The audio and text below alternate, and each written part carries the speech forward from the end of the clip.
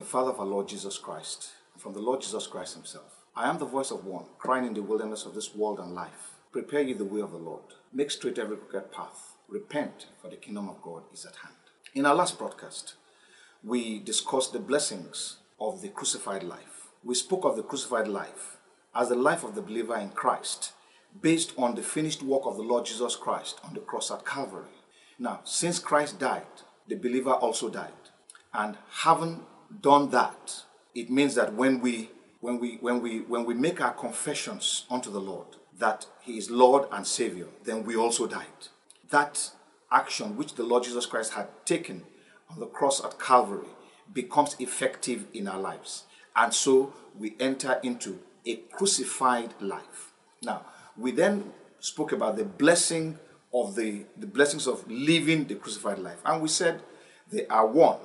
There will be no more intentional sin, because you can no longer sin intentionally, since the seed of God remains in us and God cannot sin. Therefore, all those in whom the seed of the Lord Jesus Christ remains cannot sin. Secondly, we said that it is impossible to begin to say, I'm not hearing from God anymore. There's nothing like that anymore, because the flesh, which was a noise barrier, as it were, has been removed, and so it is easy to hear from God. Thirdly, there are no more struggles to obey God, because again, it is the flesh that made it impossible for us to obey God.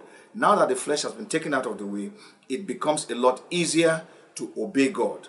Fourthly, we said there's no more struggling with studying and interacting with the Word of God, because it becomes a delight to study the Word of God. It becomes a delight to want to hear from God. Fifthly, we spoke about no more struggling to bear fruit. Fruit bearing becomes very easy. Why? Because the flesh has been removed and we are in union with the Lord Jesus Christ. Thus, the life of God is produced within us by the Spirit of God with ease, because the conflicts that would have arisen as a result of the flesh have been eliminated, since the flesh has ceased to exist. Number 6, we said there will be no more struggling to live for God. We live for God with so much joy, because that is our delight now, to please Him, to live for Him, to do His will, to do the things that He desires. Seventhly, we said that there will be no more frustrations with falling into temptation, because the root, what temptation attracts within man has been removed, which is the flesh. As long as the flesh is there, temptation will attract the flesh, and sin will be born, and then sin will lead to eternal death. But if you take away the flesh from the equation, temptation can no longer does not have anything to attract, because temptation cannot lure God into sin. And because now in the absence of the flesh, we now have the Spirit of God working within us, temptation cannot attract, cannot draw the Spirit of God to it. And so we continue to live a life where when temptation comes, it is defeated. And finally, we said that all things will truly be new, because the Bible says, if any man be in Christ, he's a new creature. All things are passed away. Behold, all things have become new. And so all things become new to the fellow who is living the crucified life. The crucified life thus enables the believer to have uninterrupted fellowship with the Lord Jesus Christ and with the Father through the Holy Spirit. That much the Bible makes clear to us. We spoke about the example of Enoch, who walked with God for 300 years, uninterrupted fellowship with God. And God took him away, because the Bible says that he was nowhere to be found on the earth. God had taken him away. Everyone that would spend time with God in eternity would have to walk with God in uninterrupted fellowship here on the earth. That fellowship was broken when Adam and Eve sinned in the garden. And when God came to have fellowship as usual, it became clear that they had broken His commandment, they had rebelled against His word, and had eaten of the fruit of the tree of which He said they should not eat. And so fellowship was broken. But once we confess Christ, fellowship is restored, And once that fellowship is restored, we can now continue with that. Hopefully, we would not make the crucified life of non-effect. Now, we also said that the crucified life is but a step to a more profound life, the sanctified life. And this is where we are going to take off in our broadcast today. We want to begin to discuss that theme which we mentioned in our last broadcast, sanctification. Now, when you make confession of the Lord Jesus Christ as Lord and Savior, as a result of your conviction that this is true indeed, based on the gospel message that has been preached to you, when you make that confession, the power of the gospel comes into your life and takes effect. Thus, the flesh dies at that point in time. Christ died 2,000 years ago. We were in Christ 2,000 years ago when he died. But we were not able to appropriate what he did for us on the cross until we were convicted of sin, convinced of it, and made the confession. The moment we made that confession, the power of the gospel came into effect and the flesh died. However, if nothing more is done after the flesh has died and we enter into the crucified life, it can very easily become the backsliding life. A man who we would say this man is now living a crucified life, if nothing more is done, that man would enter into what we call the backsliding life. And so we find somebody who says he's been born again, but we see the lifestyle he's living and he is backsliding. He's gone back to where he was before. In Matthew chapter 12, verse 43 through to verse 45. Matthew 12, 43 to 45. The Bible says, or the Lord Jesus was the one speaking here, said, when an unclean spirit goes out of a man, he goes through dry places, seeking rest, and finds none. Then he says, I will return to my house from which I came. And when he comes, he finds it empty, swept, and put in order. Then he goes and takes with him 7 other spirits, more wicked than himself, and they enter and dwell there. And the last state of that man is worse than the first. So shall it also be with this wicked generation. Lord Jesus is using the illustration of a man in whom was an evil spirit, and it was cast out. And when it was cast out, the man's life was now clean. But the problem here is that it was empty, kept clean. Nothing else had happened. So what he now says that the evil spirit that was cast out, who goes around looking for a place to rest, finding none, says, okay, let me even go back to where I was kicked out from, and discovers that, oh, the place is garnished, the place is empty, the place is clean.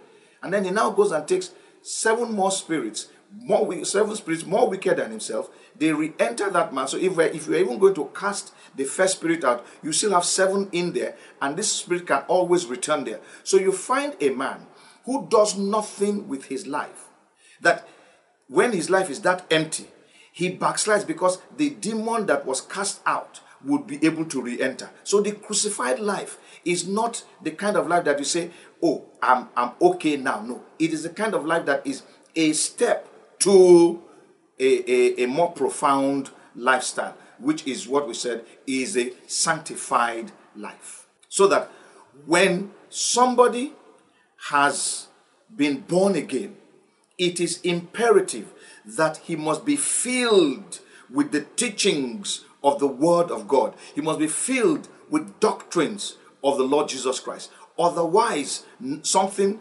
worse will happen to him. And the Bible says, then we will say of such a man that his latter end, his latter state was worse than his beginning. It would have been better for him to have been left in that state without salvation in the first place than for him to be saved and nothing else happen in his life and then he is thrown away. Now, this is a very crucial part of the life of a Christian, and indeed a very crucial aspect of the gospel of the Lord Jesus Christ. The gospel of the Lord Jesus Christ does not begin just with being born again and end there. No. After a person has been born again, that person needs to grow beyond just I'm born again. He needs to learn the new life that he's coming into. He needs to live that new life, and he needs to operate in that way. Now, in Genesis chapter 12, verse 1, the Bible tells us about how God called Abraham. Genesis 12, verse 1. The Bible says, "Now the Lord had said to Abram, get out of your country, from your family, and from your father's house, to a land that I will show you."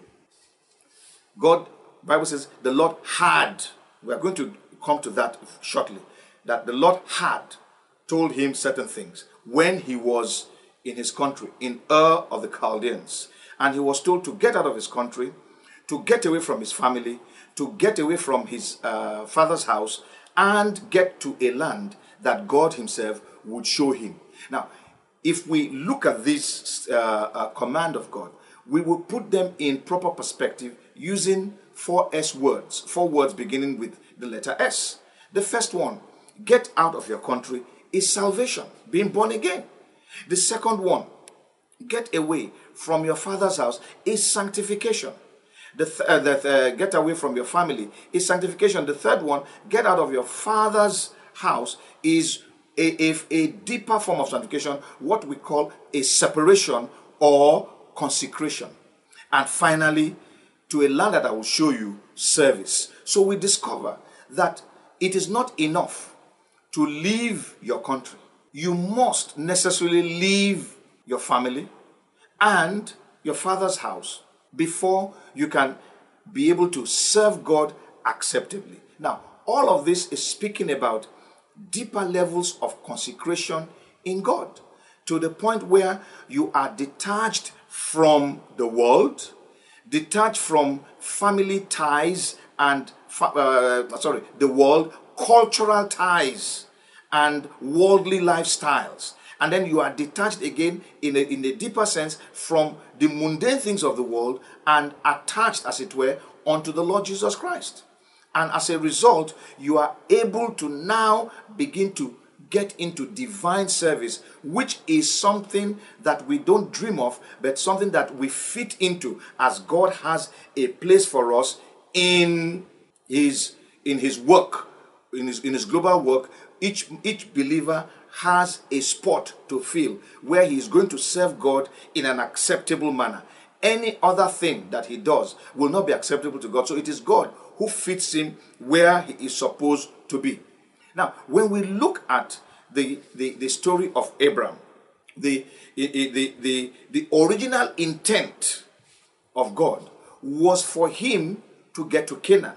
But something happened along the way. That's why he said, now the Lord had said. So let's read a little bit of that as we go backwards in Genesis 11, reading from verse 27. Let me take it from verse 26. Genesis 11 from verse 26. It says, now Terah lived 70 years and begot Abram, Nahor, and Haran. Now, two things are important here. One, Terah was the father of Abraham. Secondly, the order of Abraham, Nahor, and Haran, that's not the order of their birth. It just shows the order of maybe the importance. Abraham, Nahor, and Haran. Haran was actually the firstborn, and we're going to see that. But he died in his country, in Ur of the Chaldeans. It was after his death that they moved out. But let's just read. Let me not jump on ahead of myself. And the Bible then says in verse 27, this is the genealogy of Terah. Terah begot Abram, Nahor, and Haran. Haran begot Lot. And Haran died before his father, Terah, in his native land, in Ur of the Chaldeans. Then Abram and Nahor took wives. The name of Abram's wife was Sarai. The name of Nahor's wife, Milcah, the daughter of Haran, the father of Milcah, and the father of Iscah. But Sarai was barren. She had no child. And Terah took his son, Abram, and his grandson, Lot, the son of Haran, and his daughter-in-law Sarai, his son Abram's wife, and they went out with them from Ur of the Chaldeans to go to the land of Canaan. Note that, to go to the land of Canaan. The object was to leave Ur of the Chaldeans and go to the land of Canaan, and they came to Haran and dwelt there. They got midway and they stopped. So the days of Terah were 205 years, and Terah died in Haran. Then we get to chapter 12, verse 1. It says, now the Lord had said to Abram, get out of your country, from your family, from your father's house, to a land that I will show you. Let me continue to read up to verse 4 thereabouts. It says, I will make you a great nation. I will bless you and make your name great, and you shall be a blessing. I will bless those who bless you, and I will curse him who curses you. And in you all the families of the earth shall be blessed. So Abram departed as the Lord had spoken to him, and Lot went with him. And Abram was 75 years old when he departed from Haran. Verse 5. Then Abram took Sarai, his wife, and Lot, his brother's son, and all their possessions that they gathered, and the people whom they had acquired in Haran, and they departed to go to the land of Canaan. So they came to the land of Canaan. The original object, God's original intent, was for Abram to leave Ur of the Chaldeans and settle in Canaan, where God had promised all that he wanted for him to be in Canaan. But I believe that at that time, the influence of the father was strong. And so for Abram to move, Terah had to move. And so Terah was moved, as it were, along with Abram. Then they got to Haran. And for some reason, Terah might have enjoyed Haran, or might have liked it, because you notice that settlement has the name of the son of Terah who had died, as Haran. So it's possible that Terah got to this place and named the place Haran. And he loved it, he liked it, maybe for sentimental reasons, and he stayed there. And so Abraham could not even accomplish the original intent of God for as long as they remained in Haran. And so it was necessary for Abraham to move. For Abraham to move, Terah had to die. Otherwise, Abraham would never have been able to move. So it was the death of Terah that we now get to points where it says, now the Lord had said. What does all this have to do with what we are discussing? Without the flesh dying, your salvation is going to be truncated. Without the flesh dying, you cannot even take the next step of departing out of your family, of leaving behind your family. You cannot talk of leaving behind your father's house, the identity of your father's house. Until some of these things are removed, we will not be able to make progress in our spiritual walk. For example, when God called Gideon, we're not going to read that, in Judges chapter 6. And Gideon spoke about his family and everything. And God said, don't worry, you will go in this your might. You're a mighty man of valor and you'll be victorious. The first assignment God gave to Gideon was to get rid of the gods, the idols of his father's house. He had to deal with that even before we're talking of God giving him the mission that he had to engage in. It's the same thing here.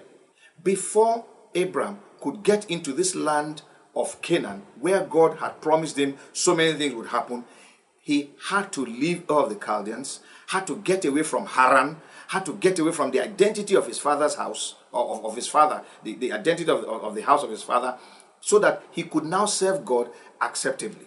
So until the flesh dies, we continue to go back and forth, trying to please God in our own strength, and we always fail. And we get frustrated because sometimes we desire that, I want to do it this way. You know that this is the right thing to do, but then you encounter this challenge because the flesh is still rearing its head. The flesh has not been subdued or crucified as it ought to. What will crucify the flesh is the Spirit of God by the Word of God. So unless we move from being born again, from that mere expression of I am born again, I am born again, I am born again, to being sanctified, we would never really be able to get to Canaan.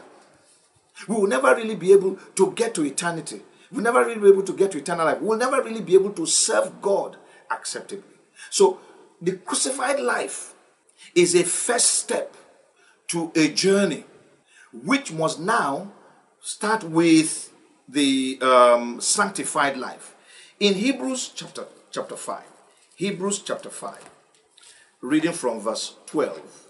Hebrews chapter 5, reading from verse 12. The Bible tells us as follows. It says, "For though by this time you ought to be teachers, you need someone to teach you again the first principles of the oracles of God, and you have come to need milk and not solid food. For everyone who partakes only of milk is unskilled in the word of righteousness, for he is a babe, but solid food belongs to those who are of full age, that is, those who by reason of use have their senses exercised to discern both good and evil." What the Bible is telling us here is that after you become born again, you ought to be growing. You ought to develop from just that being a babe. It says, "For though by this time you ought to be teachers," you came into a new life. You are supposed to have been taught some things in that new life, and now you should yourself be teaching others. Haven't grown, haven't developed. But we find that such a person, instead of being a teacher, still needs to be taught. And we're not talking of being taught advanced things. He still needs to be taught the rudiments of the Christian life. Why? He has not matured. He has not grown. He's still a babe. In First Corinthians chapter 3, the Bible, I think verse 1 to 5 or so, the Bible talks about carnality in the Corinthians. It says, you are still babes. Let me just read that. First Corinthians chapter 3. First Corinthians chapter 3, while holding on to Hebrews, because we're coming back to Hebrews still. First Corinthians chapter 3. I just read from verse 1 and maybe verse 1 and 2 also. It says, "And I, brethren, could not speak to you as to spiritual people, but as to carnal, as to babes in Christ. I fed you with milk and not with solid food. For until now you were not able to receive it, and even now you are still not able, for you are still carnal. For where there are envy, strife, and divisions among you, are you not carnal and behaving like mere men?" So the man who ought to have grown from the crucified life to the sanctified life, indeed to the life that God wants for him, the life of service in Christ, is not able to move. Why? He is still a babe. He's still acting like the natural man. He's still acting like the man of the flesh. If you look at 1 Corinthians chapter 2, backwards from chapter 3, and we read verse 14, the Bible talks about the natural. It says, "But the natural man does not receive the things of the Spirit of God, for they are foolishness to him, nor can he know them, because they are spiritually discerned." The carnal man or the carnal mind or the carnal life is that life that ought to have progressed from the crucified life to the sanctified life, but did nothing, like the man out of whom the demon was chased out that we read about in Matthew chapter 12, whose life was just empty, not filled. And so you had the demon being able to re-enter. And so you have the flesh that had died rising up again and coming up and taking possession, as it were, of that man. And that man begins to live the fleshly, worldly life.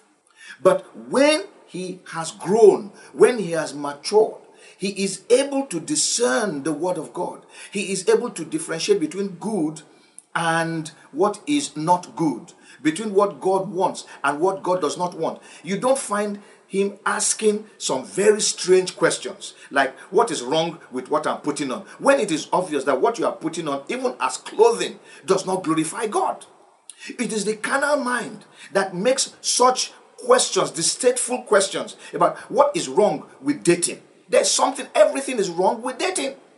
It is not for a believer. But when that believer has not grown beyond just, I am born again, that is when those kind of questions arise. That is when you find false prophets, false teachers able to con you into marriage seminars or single seminars where all they speak about are the things of the flesh, the things that would make men attractive to you, or the things that will make women attractive to you, and try and coerce these people through some strange form of indoctrination into accepting one another, rather than what would have been the proper thing, which is to seek the face of God for who to get married to.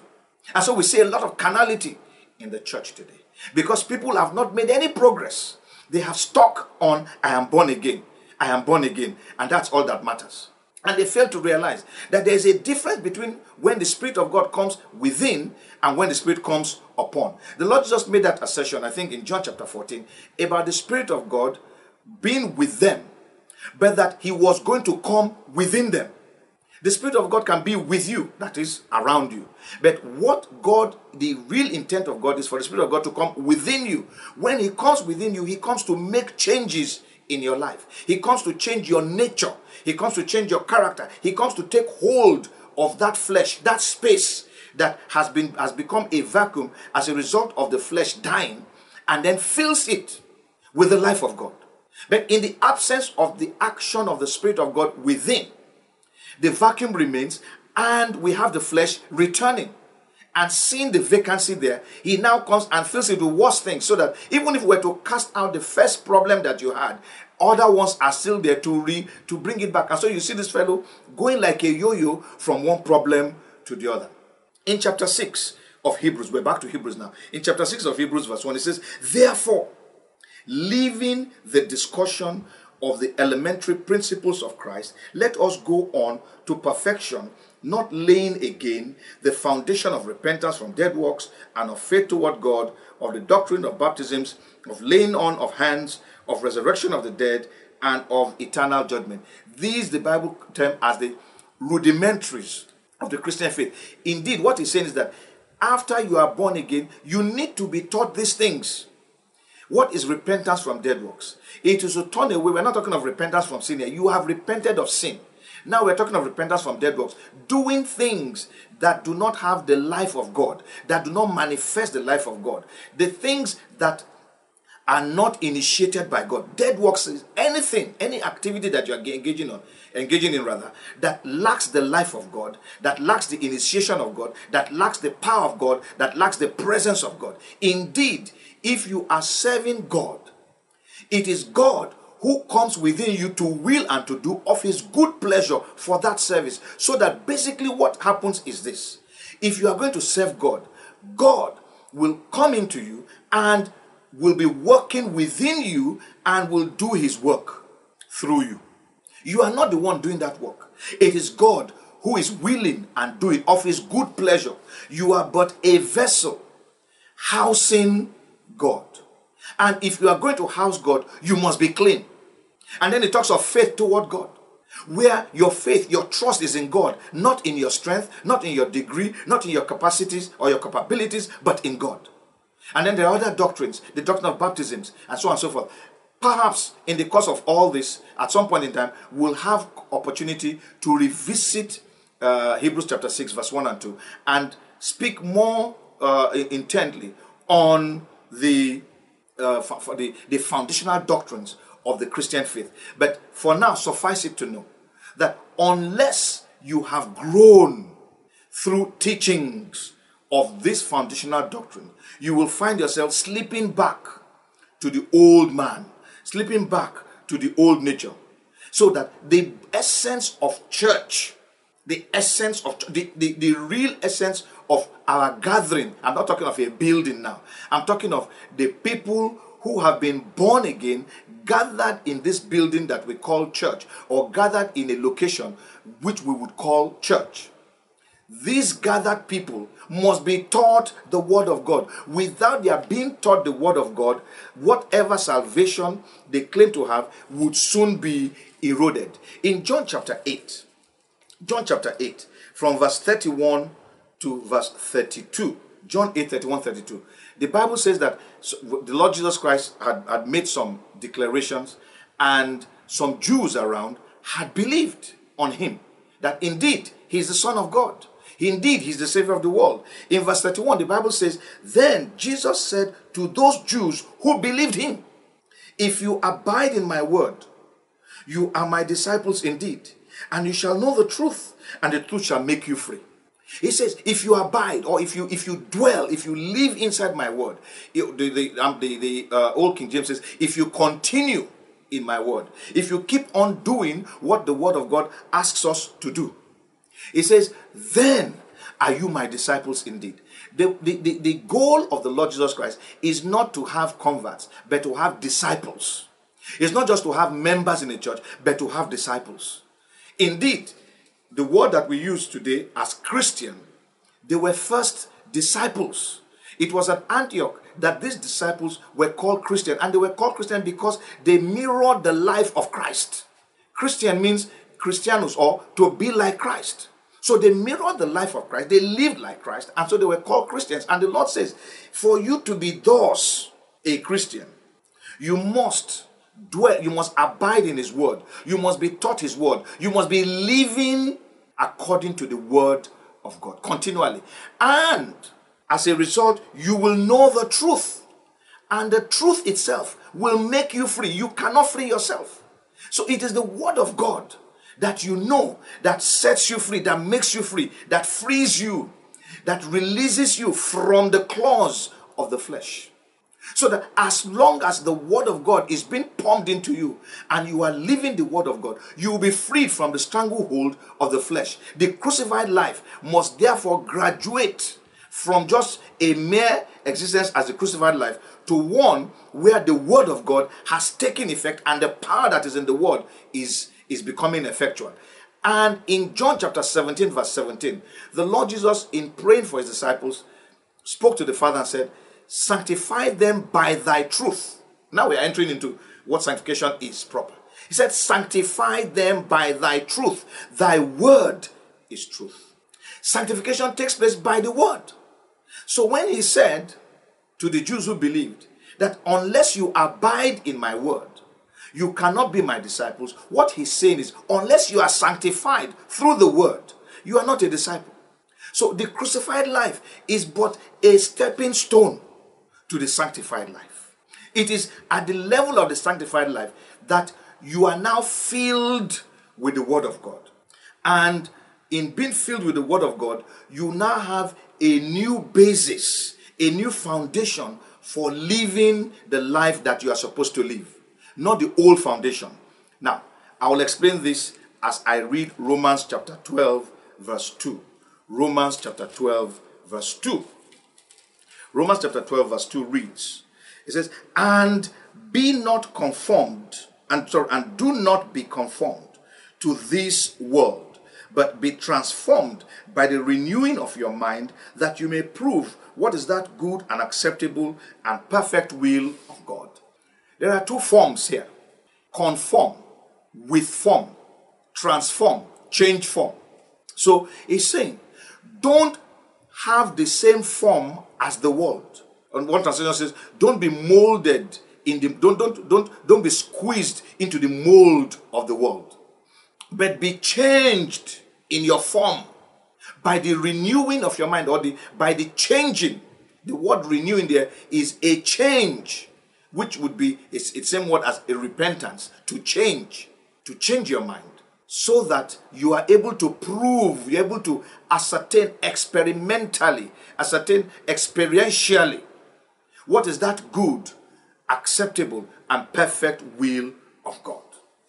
This is through teachings. So if you are not to be conformed to the world, but to be transformed, then your mind must be renewed. Your mind must be changed. Repentance is described in some context as the change of mind, the change of lifestyle, the change of the way we do things. Now, when we were born by our parents, we had a particular way of living. We lived, one, as our parents wanted us to live. Our parents told us certain things on how to live.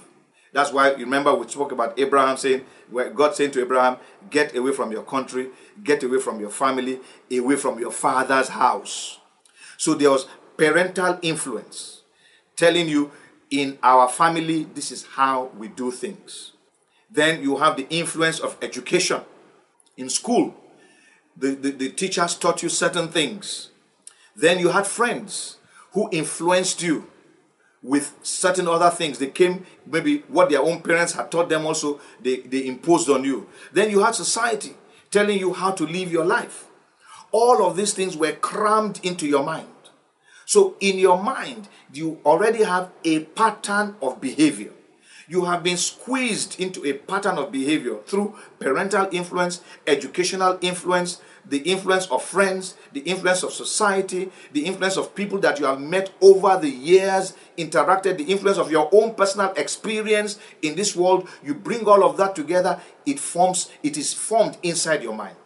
And that has been the pattern of your life.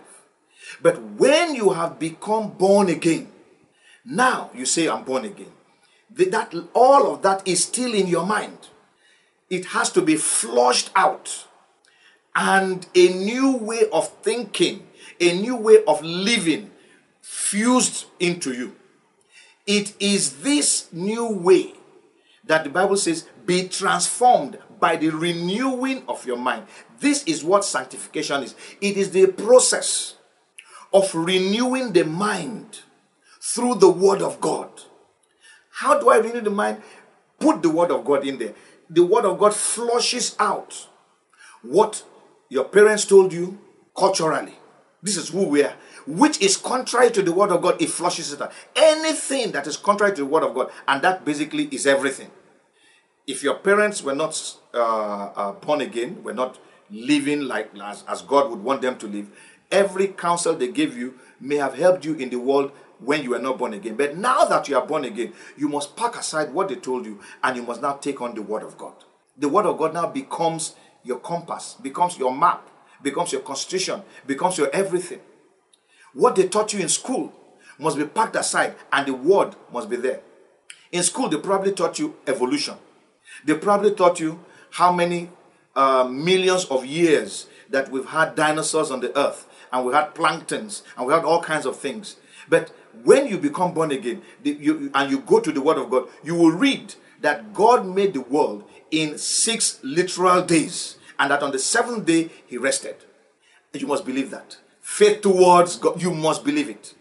That is what now begins to renew your mind. You begin to change your mind by the Word of God. The Word of God is not just there as a book that we read because we want to read it, or because we now have a problem and want to quickly solve that problem. No, the Word of God is, as documented in the Bible, is for us to infuse into our lives, so that we can now change the way we have been thinking, change the way we have been living to the way that God wants us to live, as documented in the written Word of God.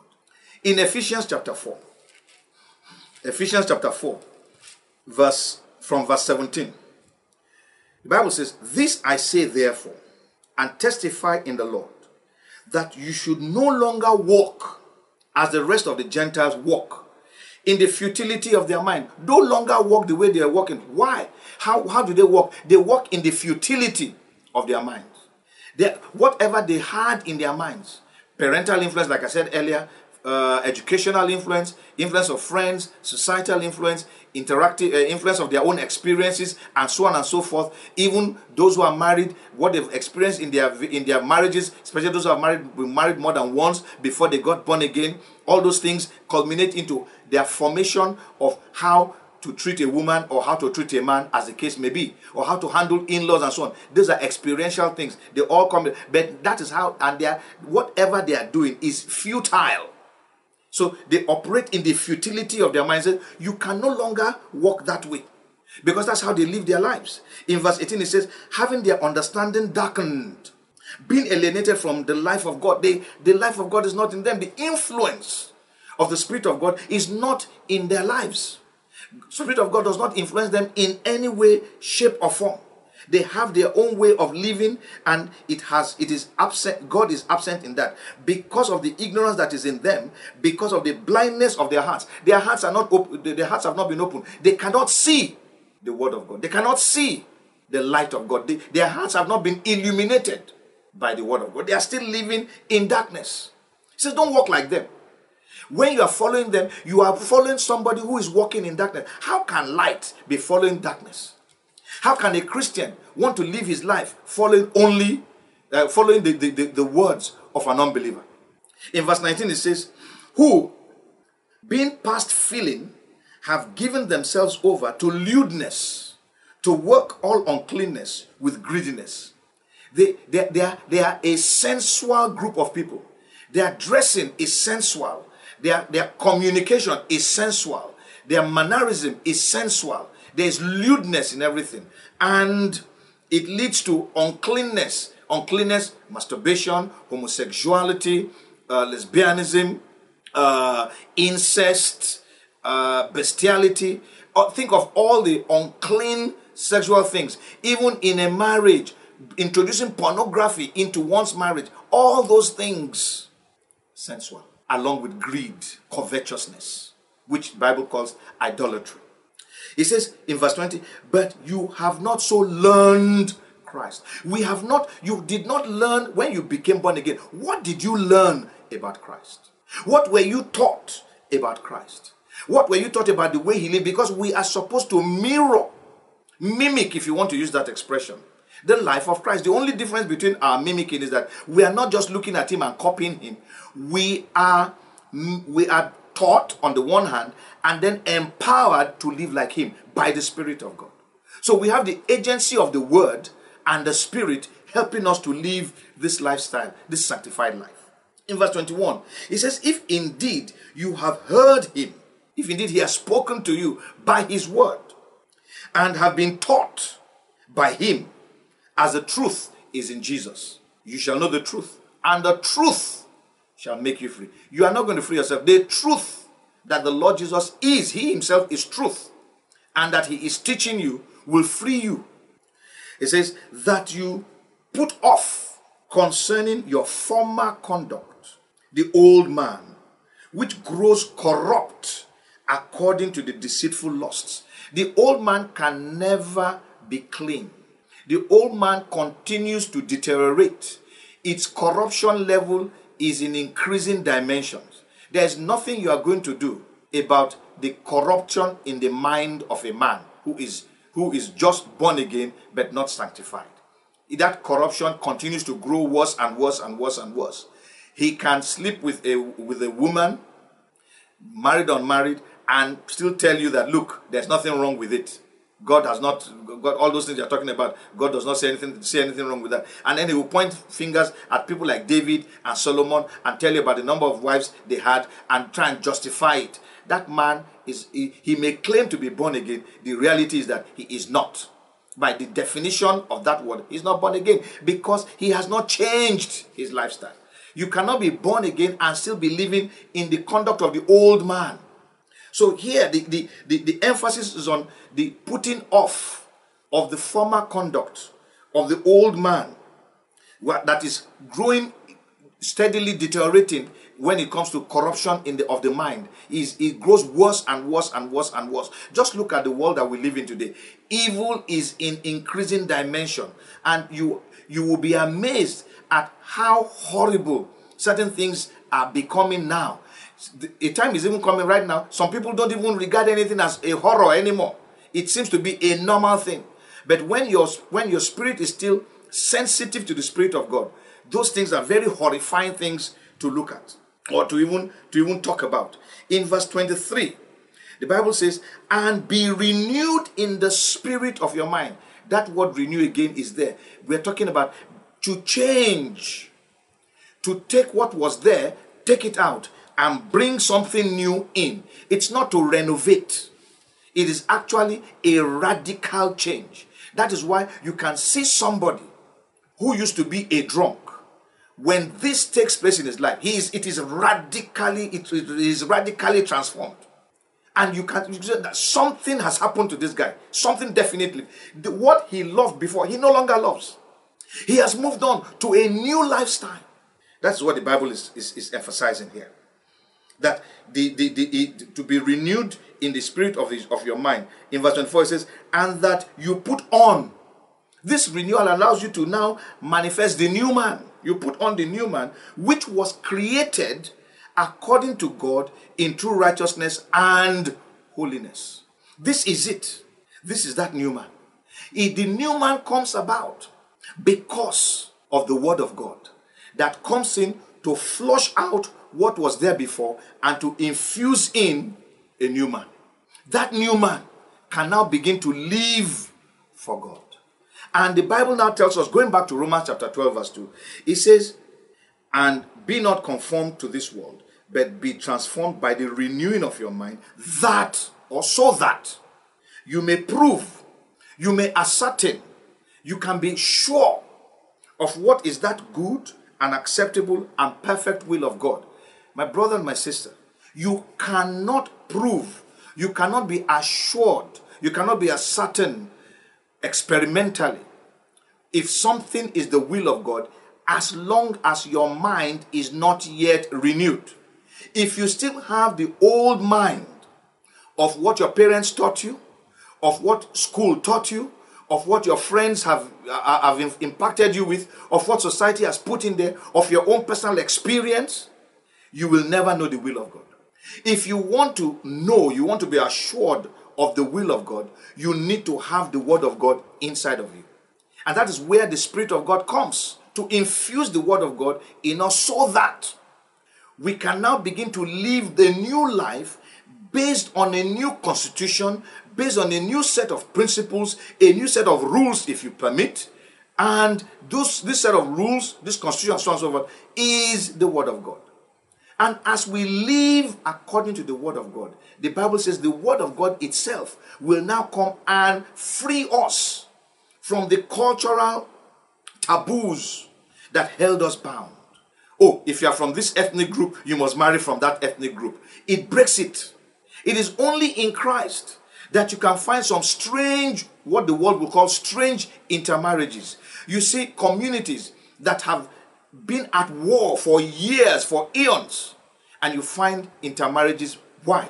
Because of Christ. This is what sanctification does. Now let me spend some time explaining sanctification, and then we'll see where we go to, and then we'll continue from there wherever we stop the next time. Now, after you have heard the word of God, the gospel message, and you have taken the decision to surrender to the Lord Jesus Christ. Once you have heard the word say you are a sinner, you need a savior, you cannot help yourself, you have tried and you have failed because of the sin of Adam that is in you, and you have also multiplied sin. But if you will turn to Christ today, your life will never be the same again. If you turn to Christ today in confession and conviction in your heart, the Lord Jesus Christ will come into your life and change you. Once you accept that and you make the confession and say, Lord Jesus, come into my life. I want you, Lord, to change my life. I don't like this life I'm living. I want to live for you henceforth. I want to live the way you want me to live. The moment you make that confession, certain things begin to happen in your life. Number one, God pronounces you righteous. Note what I'm saying here. He pronounces you, he declares you righteous. But when we look at you, nothing has happened. You are still the same man. But God, on the basis of what you said, which is an act of faith, on the basis of your pronouncement of confessing the Lord Jesus Christ as your Lord and as your Savior, the Father pronounces you righteous. At that instant, the Holy Spirit comes within you to occupy your mind. Now, when you were making that confession, what you did by that confession was instantly to cut life supply from the flesh. So in an instant, the flesh died. Because now you entered into the reality of what Christ had done 2,000 years ago when he hung on the cross and the flesh was crucified. Now in reality for you, your flesh has been crucified, separated from you. Now the Spirit of God comes in. What is the Spirit of God coming in to do? To make you righteous. So that first step, where you made your confession and God pronounces you righteous, is what we call salvation. That's the beginning. It's not the end. It's a salvation that is walked through so many layers, so many chambers, as it were. It is the beginning. The Bible tells us, let me just read that to us, in 2 Thessalonians chapter 2, verse 13. 2 Thessalonians chapter 2, verse 13. It says, but we are bound to give thanks to God always for you, brethren, beloved by the Lord, because God from the beginning chose you for salvation through sanctification by the Spirit and belief in the truth. So it's a combination of what we've just said. Your salvation is an initial, is like entering a house. That this first salvation, I'm born again, or I declare him righteous, is entering a house. But that house has many rooms, and the house is yours. But you must explore the entire house. That is where the Holy Spirit comes in. He makes you righteous. You have been pronounced righteous, but you are not righteous. Sorry, you have been pronounced righteous, but there are certain things still in your life. So the Holy Spirit now comes to make you righteous by removing the old man and putting in the new man through the word of God and by his power, enabling you to now have the new man. And then as a result, you are now able to walk righteously. So you have first a declaration that you are righteous. I'm born again. God says, this man is righteous. In fact, from that moment, we call you a saint. A saint is not somebody who is dead. A saint is somebody who is born again, who is breathing, living for God. That's a saint. Now, you have been made a saint. And so you've been pronounced to be a saint. The Lord now, the Holy Spirit now comes to make you a saint. And now that you have been made a saint, he now says, walk the walk of a saint. So you walk like a saint and work like a saint. What does all this translate into? It's simple. Let me give you the illustration of a man with a bad leg. A man has a bad leg and you want him to run and to run in a straight line. His bad leg is going to make him to be hobbling, so he cannot run straight. If we are going to make that man to run straight and not hobble, we must resolve the bad leg. Either give him prosthetics, do something that will make him to run in a straight line without hobbling, and then make speed and is able to now run properly. That is what the Holy Spirit comes to do. And now, after we've given him prosthetics and we've trained him to be able to use it, we can now put him in a competition and say, now run. So that's it. The man has a bad leg. The declaration is, we have to make this leg right. The walking is, get him prosthetics, put it in there, train him on how to use it over time. When he becomes perfect, as it were, in its use, then enter him into the competition. And let us see if anybody will be able to compete with him effectively. And that is what sanctification is about. You are born again, declared righteous. God then says, make him righteous, because he's going to begin to live for me righteously. The making of the man righteous is where the word of God comes in. That is where sanctification comes in. So sanctification comes to change you. It comes to put the word of God in and push out all the thoughts you had. For example, one of the things that we probably learned over the years is seeing is believing. But the word of God comes and says, if thou shouldest believe, thou wouldest see. It changes it completely. You must now imbibe that if I believe, I will see. You must push out. Unless I see, I will not believe. You must push that out. And you must take in, I will believe, and then I will see. Or, heaven helps those who help themselves. You must flush that thought out because it's not even scriptural. You must now pick what the scripture says, that God has come to will and to do of his good pleasure in your life. So you must remove all those things that say, oh, you are strong, you are able to do this, and so on and so forth. And you must accept that I must acknowledge God as my Lord, as my Savior, as my Master, and that he will do his good pleasure in my life. You must imbibe that as part of your life. Now, until you do that, you will discover that you'll be hobbling. So sanctification is the process whereby the old man is purged out, is pushed out. The new man is infused in. There's a purifying of the new man by the word of God. Sanctify them by thy word. Thy word is truth.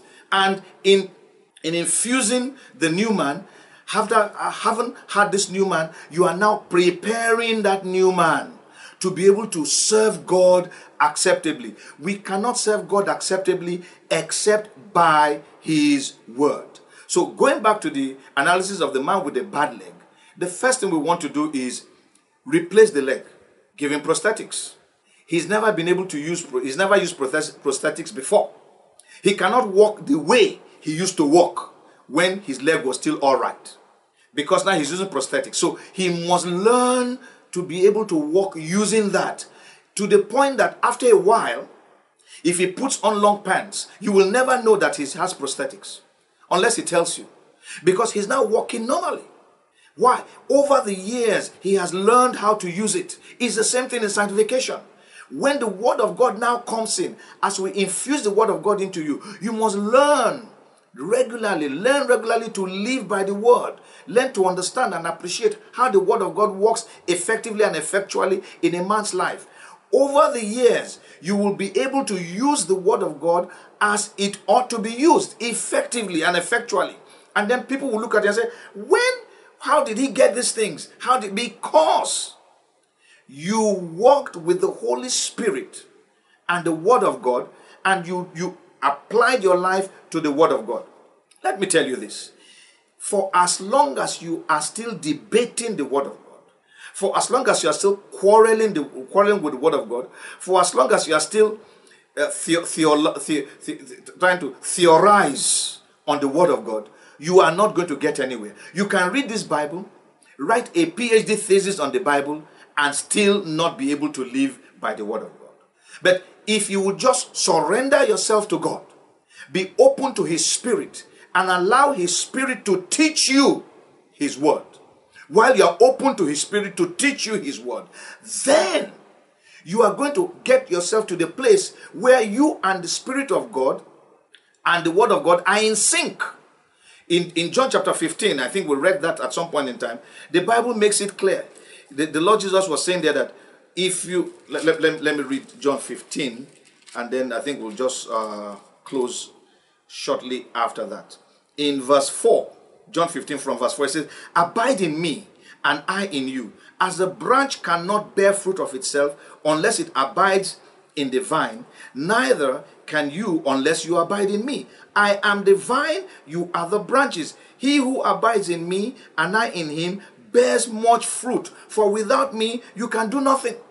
So you have the word of God living in you. You are also living in the word of God, and all of this interaction is taking place. You are having fellowship with the word of God, having fellowship with the Lord Jesus Christ, having fellowship with the Father, having fellowship with the Holy Spirit. In all of this interaction and all of this fellowship, you are living that life that God wants you to live. And so the sanctification is a process where the old man is purged out, the new man is brought in. So we call that the purification process.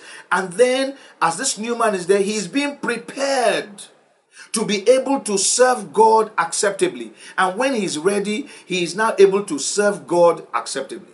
So we have a situation in which you are purged of the old nature, you are purified by the Spirit of God, and you are prepared by the Spirit of God for divine service. This, in a nutshell, is what sanctification is about. And so you move from the crucified life to the sanctified life. By the grace of God, in our next broadcast, we shall take off from there, from where we have stopped now. We are going to now explain sanctification in some depth and see why we have to be sanctified and the things that will help us to remain that way. Just note that without sanctification, what you call salvation will be lost. The doctrine of once saved, forever saved makes sense only if you are sanctified and you are being sanctified. Later we'll see that sanctification is a continuous process. It's not a once and for all process. It's continuous. You are continually being sanctified. The moment you stop being sanctified, you will backslide. That is why you cannot afford to live without the Word, without the Spirit of God, without the Lord Jesus Christ, without the Father. It is a life of continual interaction with the Godhead. My prayer is that now that you have this understanding of sanctification, it is something that you would desire. Because sanctification is actually something that God does for you. And as you desire it, you would seek the face of God and say, Lord, I didn't understand this. Now I know. Please, I'm available. Come and sanctify me. Nobody can force you to be sanctified. Sanctification is something that you must interact with the Spirit of God for it to happen in your life.